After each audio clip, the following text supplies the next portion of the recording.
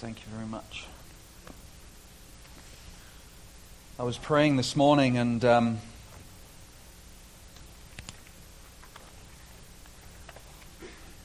I was just reminded once again of a scripture in Psalm 19 verse 2 that talks about God being from everlasting to everlasting.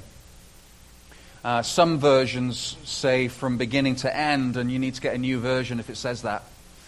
Because God didn't have a beginning, and He doesn't have an end. He is from everlasting to everlasting. He's not ancient, that suggests He has a beginning. He's everlasting to everlasting. So before He even created this universe and this world, He was. It was not like He was kicking His heels trying to figure out what He was going to do with His life. He was perfectly content, perfectly happy, perfectly powerful. And then as an overflow of His love and grace, He created the universe. And this God who's from everlasting to everlasting decided, it says in Ephesians, before the foundation of the world, He thought about you. Just think about that for a second. He thought about you. And then it says in James chapter 4 and verse 5, that He yearns jealously over the Spirit that's in us. That as Christians, that we have the Spirit of God inside of us, and He is yearning for that connection, that Spirit to recognize Him. Now, please don't understand me. We're not talking about a needy God who is kind of concerned and worried over us. He doesn't need anything, as Scripture says that in Acts. He doesn't need anything at all. And yet, as a father yearns for his children, or a mother yearns after his children, or we can yearn as humans over something that we don't have, it isn't a reflection of neediness, but it's a reflection of how much we love, that God desires that connection with us. He desires that praise, that recognition, not because He's needy, but because He loves us. In the same way we love it when our children or somebody we love kind of connects with us. We're like, oh, this is so good that God is like that. And He thought about us.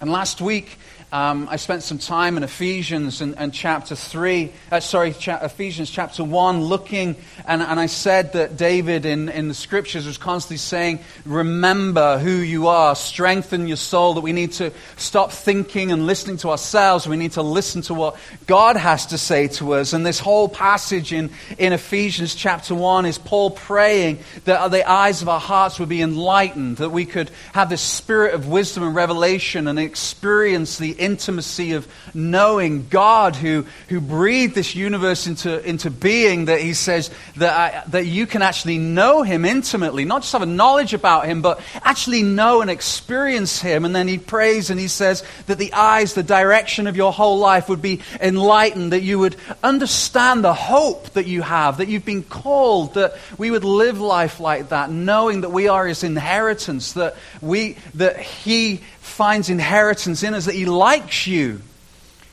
that He thinks about you, that He rejoices over you, He's proud of you. And Paul's praying that you need to know this. You need to know the power that is towards you, the same power that rose Christ from the cross, from the death, is towards you. Paul says you need to know who and what you are. You need to know what we have. And if we as Christians could live like that, then that hope would just be a light in a dark and hopeless world. See, my heart as a pastor for this church is that we don't just do church on a Sunday for an hour, and I mean, we've gone a little long already because of different things that have been going on, but we're not like, okay, well, when's church finished? This is just a gathering of the saints, of the people, and we come and celebrate and worship together.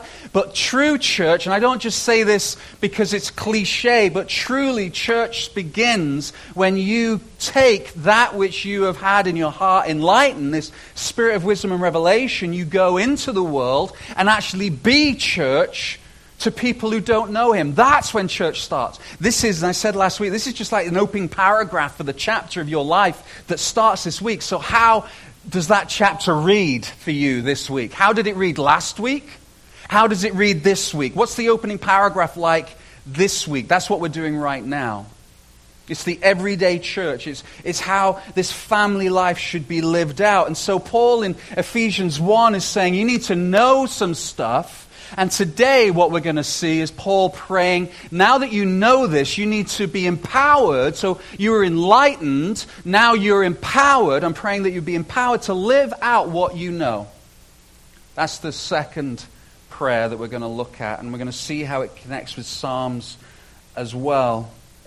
In Ephesians chapter 3 and verse 14 and 15, if you have your Bibles, then you can turn or switch on. And I always make myself so wet when I start preaching. I just can't manage a bottle, apparently. Pray for me. Or it should appear on the screen. Just in Ephesians 3 and verse 14. For this reason, now here's what I like about Paul. He is the supreme brilliance at rabbit trails. Because if you later on, or you can look right now if you've actually got a proper Bible, Ephesians 3 and verse 1, it says, for this reason. So for this reason, Paul, Paul, a prisoner of Jesus Christ on behalf of you Gentiles, and then it's got this hyphen, and then he goes on this huge rabbit trail for like 13 verses, and then he comes back on the 14th verse and goes, okay, for this reason, let's just get back on our thoughts here. For this reason, I bow my knees before the Father, from whom every family in heaven and earth is named. So let's just stop there for a second. We talked about how Paul, above everything else, prioritizes prayer. This is Paul, the apostle, who rose people from the dead through his prayers. He was risen from the dead himself a number of times. He was shipwrecked. He was poisoned. He had all sorts of things going on in his life. This is the apostle Paul, superhero, with a P on his front shirt, cape flapping in the wind. He still resorts to praying for this church. This church at Ephesus, the historians tell us, could have been a couple of 100,000 people meeting in large gatherings and small gatherings. And it's this incredible church led by Timothy, who's this young man, maybe in his mid-20s, leading all these people. And Paul is his mentor. And he's saying, later on in 1st and 2nd Timothy, gives these amazing accounts as to how Timothy should be a leader. And so all these incredible things are happening. And yet Paul still says, I need to pray. You need to know some things. You need to be empowered by some things. And so he prioritizes prayer over everything else. And then he says this, I bow my knees before the Father, from every family in heaven and on earth is named. The actual translation there, it's a bit difficult to translate purely, is this word family, that he's the from whom every family in heaven and earth is named. It's this, he's the Father of fathers, is basically what Paul is saying. He is over in heaven and earth. He's over everything. And he's named you. What Paul's saying is you need to know your identity. You need to know who your dad is. In verse 9 of the same chapter, it says, and to bring to light for everyone what is the plan of the mystery hidden for ages in God, who created all things. You see, this God who created all things is our Father. He's the family above family. He's the Father above fathers. He's the one from whom all things were created. In Colossians it says everything is in him and through him and for him. He is supreme. In the beginning, God created. And Paul is saying you need to remember who you are. In Psalm 139, you can read it later, it talks about how he formed us in our mother's womb and he breathed life into us and he gave us substance and frame. In other words, he made your character the way it is. I get really excited about the really silliest things, and I can get quite loud and vigorous, as you might have noticed, especially as I preach.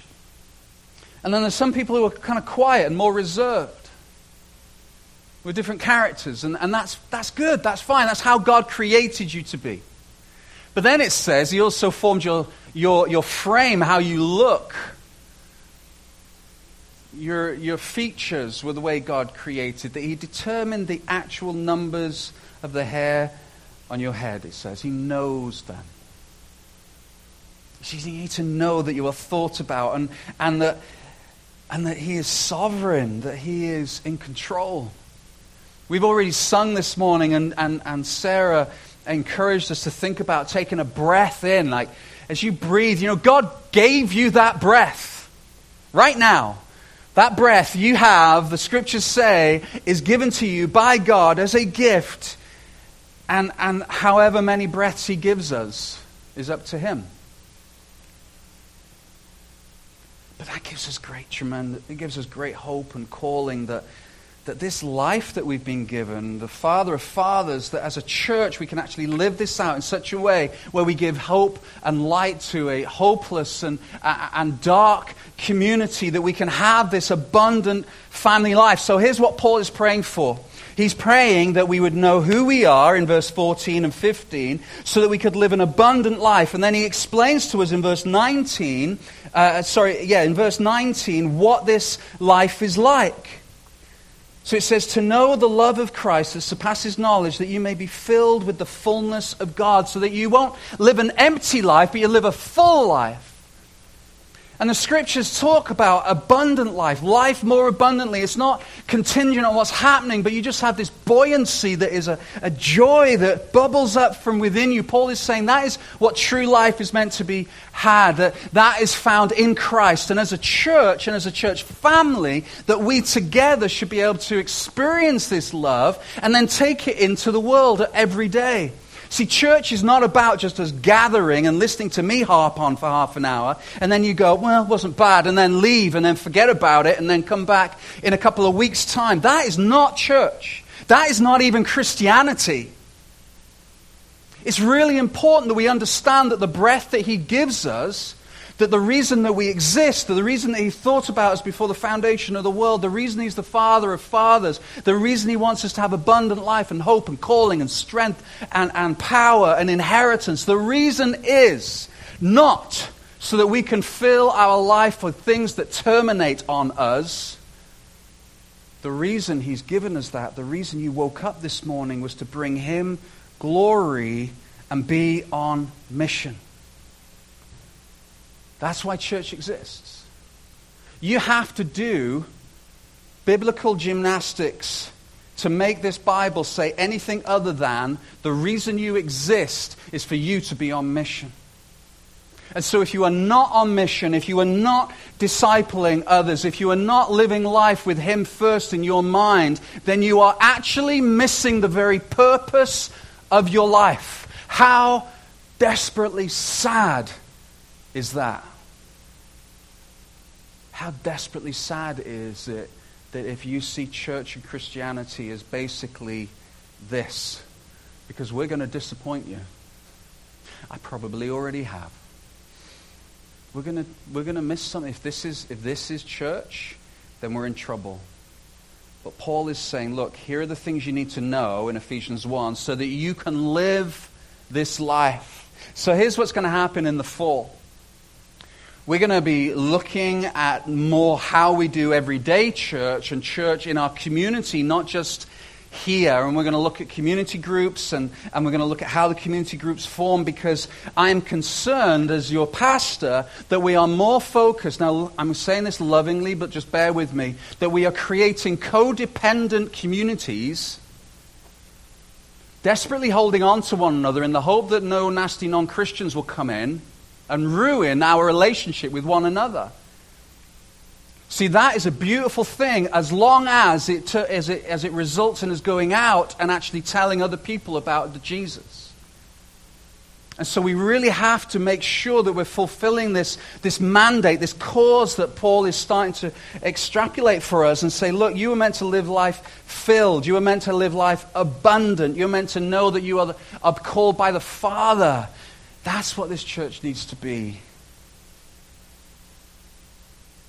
In Ephesians 2 and verse 10, it says, "For we are his workmanship, created in Christ Jesus for good works." So this is not Pastor Glenn. This is what the scripture says. We are his workmanship. That literally means artistry, poetry. You are his artwork. Isn't that great? Some of you might be thinking, yeah, I feel like I'm a bit of a Picasso on most days. And other days I feel like Monet, and it's great. But Today I feel like I'm a Pollock, just splattered all over. I don't know. Whatever God's decided you look like and sound like and be like, that's up to him. But notice what he says. You are my poetry. You are my artwork, created in Christ Jesus for codependency. Oh, no, wait. For good works. For good works, which God prepared beforehand that we should walk in them. So Paul, therefore, in recognition of this, for this reason, has three prayer requests, three specific requests. Verse 16 is the first one that I want you to read with me. That according to the riches of his glory, how rich is God? Now, I've met some rich people, but that pales in significance to the one that breathed creation into life. I'm fairly sure that God can afford to do whatever he wants, whenever he wants, with whomever he wants, however he wants. What do you give somebody who has everything? Have you ever been in that situation? You're like, it's their birthday coming up? I have no idea. Let's get on Amazon and try and figure out what we get somebody who has everything. God literally has everything. So what do you give him? What does he ask for? What does he ask for? He asks that we would fulfill the good works and that we walk in them. That's what he asks for. He asks that we live life in recognition and glorifying him, that we be on mission and be church every day. That's what he asks for. But God, in his supreme richness, the riches of his glory, that he may grant you to be strengthened with power through his Spirit in your inner being. So what's the first request that Paul has? That we, according to how rich God is, that same richness would be applied to strength in our spirits, in our inner being. So this is a big request. So it creates a question. And I was praying this morning, Father, I pray that they would be strengthened in their spirit, in their inner man. That therefore creates a question for us. Do you have a strong spirit in your inner man? Do you have spiritual strength according to his riches? You see, this inner being is the very core of who you are. Is it strong? Is it purposeful? Is it determined? See, one of the things that people often accuse Christianity of being is just forced rules. You mustn't do this, you mustn't go there, do this, don't do this. And we kind of have this reputation of placing all these rules on somebody that if you live this way, then you will be acceptable to God and he'll love you. And it is so unbiblical. It is horrifyingly bad. Just read Galatians. It's not how it works. What actually happens is that we as Christians, if you believe in Jesus this morning, that when you submitted your life to him, when he initiated faith in you and you responded, then this new spirit came into your new inner man or inner woman, that your spirit was changed, that the very core and the center of you is now a new creation, the scripture says. And so as we have this strengthened, then good things emerge. That our inner man actually naturally becomes more and more like Jesus. Our inner woman, can I just say man, and let's get over this. I'm talking to mankind, okay? Don't send me emails. Like your inner man will be strengthened in such a way where those good things emerge. So rather than having codependent groups that are there held together by their need to try and stop you from doing sin, whether it be groups that form to like support groups, that rather than that happening, what actually happens is you don't need to be codependently supporting one another, because your inner man is actually giving you the strength to become more and more like Jesus, where you don't actually want to do those things. You don't want to go those places. You don't want to turn that computer on. You don't want to gossip. You don't want to push yourself forward. You don't want to be bitter. You don't want to be angry. All these things emerge from this strength that you have inside of you that is present through Jesus Christ, not present through hard work. So let's stop I've got to do this in order to become better. What you do is you want to do those things because of the love that Christ has shown you by giving you a new spirit. When I was doing youth ministry and young adults, I would often get asked the question, how do you know if somebody's a Christian? How do I know if I'm a Christian? This is perhaps the number one way that you know whether you are saved this morning. That if you are comfortable with sin, if you can happily take part in things that you know is sin, as per the Scriptures, you know that you can happily be alongside it and be involved in it and watch it and listen to it and read it and it not cause any angst within you, if it's just a happy place for you, then you are not a Christian. Because your spirit and his spirit and the world's spirit are never, ever going to be comfortable together. If they are comfortable, then you have an old spirit. You're an old man, even if you're 12 years old. Because if you're comfortable, then the Spirit of God is not at work inside of you. If you are uncomfortable, if you just you can be a million miles away from God, but still have that tension within you that you just know that this is not right. You might be fighting it, you might be angry, you might be running away from it. But if you know that man, this is just not right, this is hard and it's exhausting, then that's a great indication that your spirit is not the spirit of the world. It's actually a new spirit. And Paul is praying that Christians, for you to be everyday church, for you to be the family of God, for you to actually live abundantly, then your spiritual strength, your inner man, needs to be strengthened. That you become more and more like Jesus. Because look at the second thing that he prays in verse 17. So your inner man is strengthened for a reason.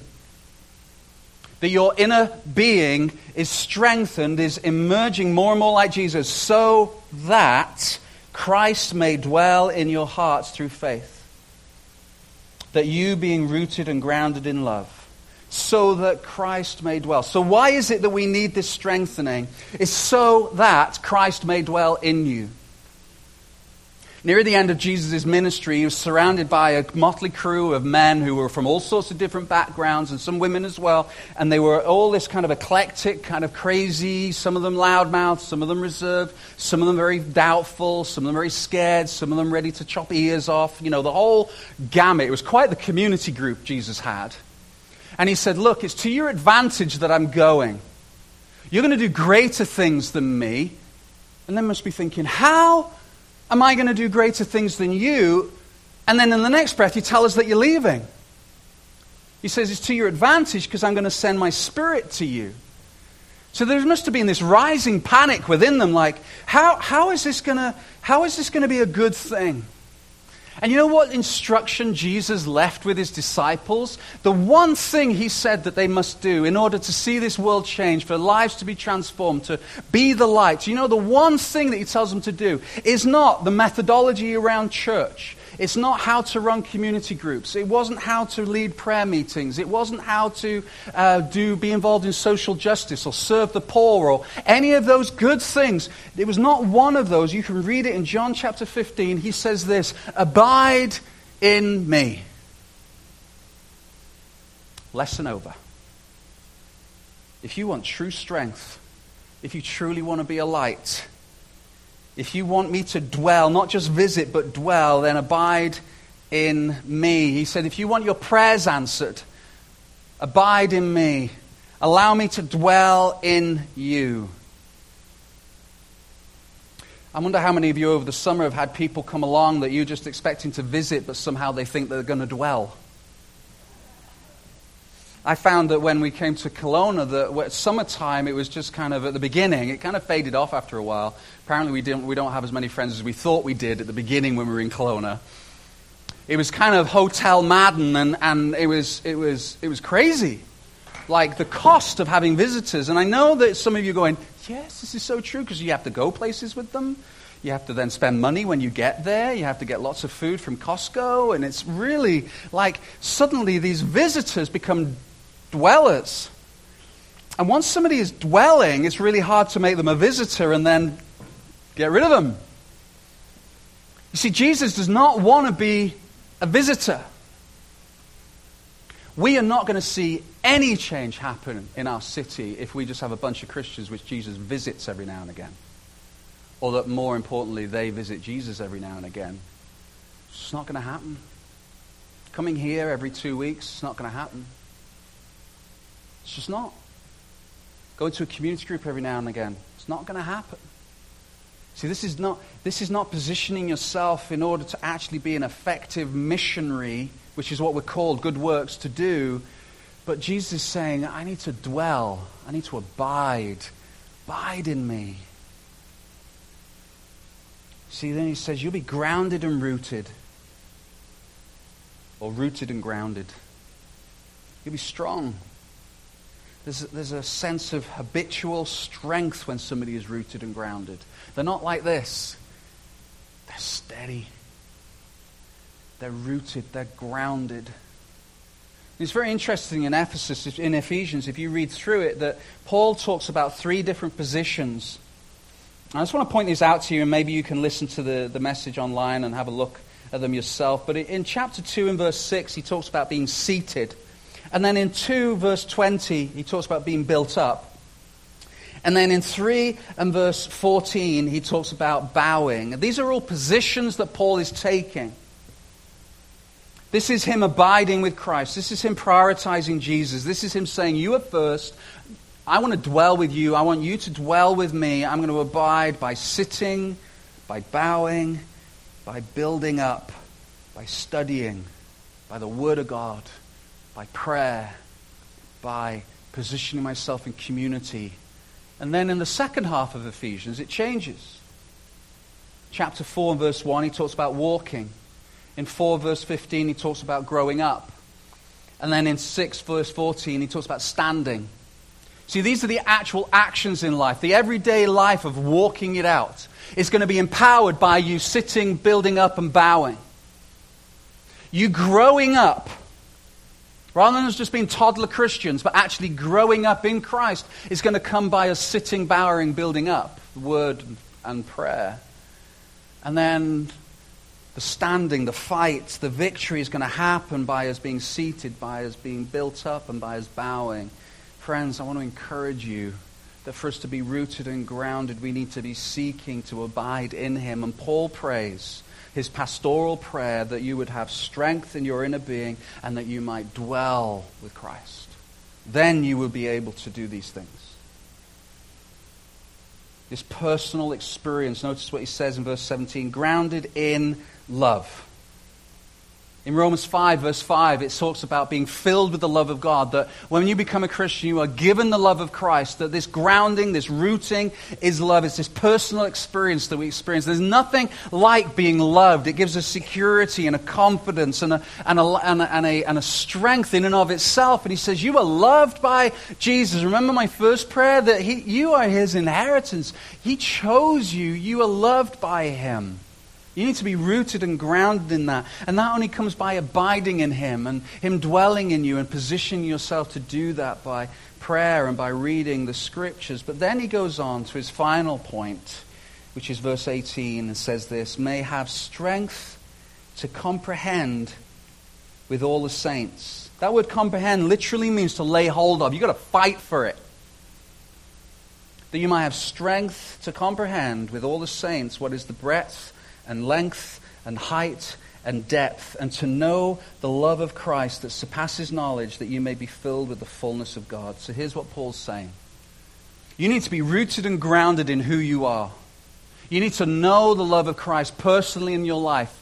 But this is what he says. Now buckle up, because this to me is amazing. If you really want to experience, though, the breadth and length and depth and height, that which surpasses knowledge itself, if you really want to experience that kind of love, it needs to be with the saints.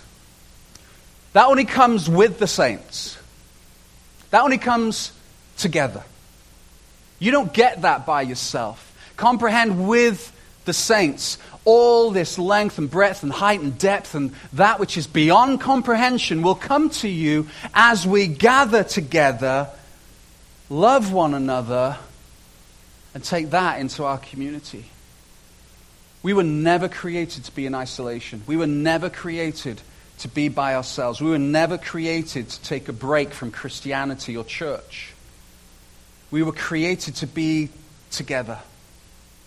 And then something incredible happens. If If you look at the scripture I've got over here, it's talking about community groups. It says this, by this, all people will know that you are my disciples, if you have love for one another. It does not say, all people will know that you are my disciples if you serve the poor, if you do great church on a Sunday, if you give lots of money away. It says they will know you by your love for one another. Are those other things not important? They absolutely are, because your love for one another will result in those things. But your love for one another, together, your comprehension of God's love as we are together and then love one another will actually be that which causes, Jesus says, in the same passages, the church to grow.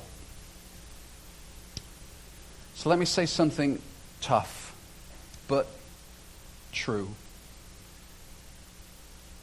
If you have no interest in community, then the question, according to this scripture, has to be whether or not you are abiding in his love.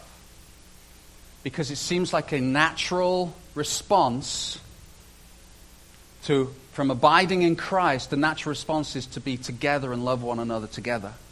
To actually comprehend the love of God through the saints.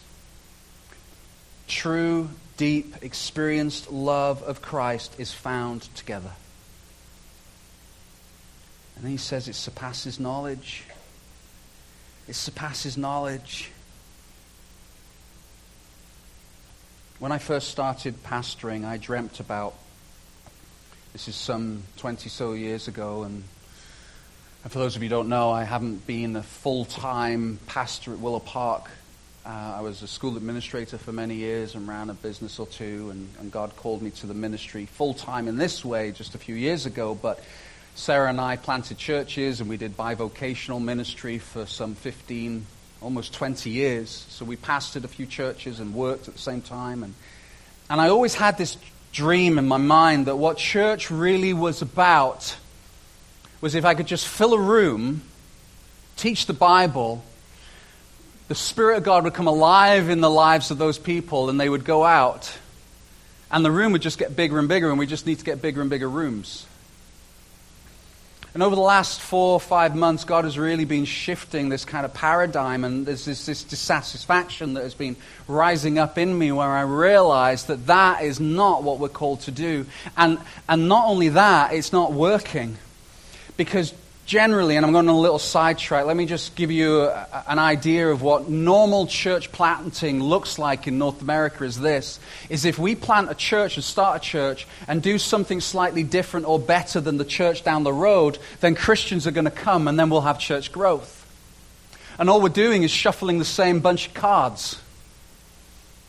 Well, we'll take some Christians from this church and put them into this new cool church until they realize the kids' ministry isn't as good as this church, and then we'll go there, but then the worship's not quite, it's not very Bethel, so we'll go to this church, and then we just shift around, and what happens is this pastor's like, the blessing of God is upon me because people are coming to my church.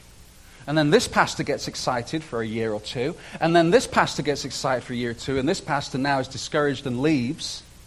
And then this pastor then gets encouraged because, and those of you who've been around Kelowna, am I right? Am I right? Churches breathe in and breathe out. Same bunch of Christians, breathe in and breathe out. And then some people move from Edmonton because why wouldn't they? And then people come from Vancouver because they can make lots of money on their house in Vancouver. And then people are crawling for Saskatchewan. And it's like, more Christians. And so what happens is churches breathe in and they breathe out. But what happens in Kelowna is they hyperventilate. Every year or two. It's just gone. And so you guys have been here more than 2 years. You're committed. You know there's some people who used to sit next to you aren't here anymore who were here a year ago. Why? Is it my fault? Is it your fault? Is it that somehow we've got this Christianity church thing a little bit wrong? But maybe God intended church to be more than hyperventilating groups of Christians that encourage and discourage pastors on a 2-year basis. Is that church planting? Where's the baptism tank? It's collecting dust in that back room. And I'm going to stand And God's going to judge me one day, not because of the dry baptism tank, but for whether or not I've done what Paul tells Timothy later on. And he says, as for you, Timothy, you keep preaching the word and you keep spreading the gospel and you stay committed and true to what you know is right. That's what I'm going to stand in judgment for. But I'm also going to be stood, and the Bible says, because I teach, I'm going to be held to a higher account. And my desperate desire is to make sure that I do as good a job as I can in praying and teaching the way church should be. And church is not hyperventilating church bodies. I should write a book one day called The Hyperventilating Church. How not to church plant. And then God said this to me over the summer. He said, and some of you know this. This is a huge rabbit trail, I'm sorry. He said, stop focusing on those you're trying to keep and focus on those you're trying to reach. Those that I'm trying to keep are those that are on the outer rim. That I'm trying to coax into the middle. Please stay. Please come. Please join. I was spending all my energy on that and getting discouraged because they would still leave because the kids' ministry was better somewhere else, or the worship was better somewhere else, or just something else. And God said, no, let's focus on those we're trying to reach. How are we going to reach them? By loving one another. How are we going to love one another? By abiding and being strengthened in Christ. That's how we're going to do it. So if we could just do that, it'd be great. And you know what? Our church large gathering may reduce, but our community group gatherings will increase. And I'm okay with that. And so when I come to the end of this passage, and he says, now to him who is able to do far more abundantly than all that we ask or think, according to the power at work within us, to him be the glory in the church and in Christ throughout all generations, forever and ever. Amen. I truly believe if we know who we are, if we pray and ask to be strengthened with power in our inner beings, that if we would abide in Christ and we would love one another, then he truly will do more abundantly than we can ever ask or think. And I've got a good thinker. I can think big. And it says here he can do more. That's what this church should be about. And so I've been praying every day this week that we, this morning and every day this week, would position ourselves to hear from him, that we wouldn't get distracted by all the, whether it be an app on the phone or a business meeting at work or little ones running around the house, whatever it might be, that we'd be able to say, Lord, let's just abide in you. Let's be strengthened in our inner being.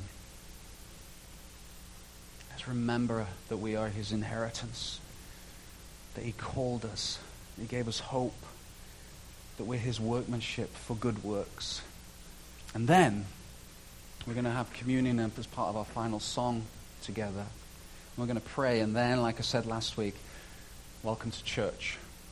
Church has now officially started when you leave. So I hope you've heard my heart this morning and my prayer for what church could be. But my sincere pastoral prayer for you is that you would know him and you would receive a spirit of wisdom and revelation in that. Let's pray.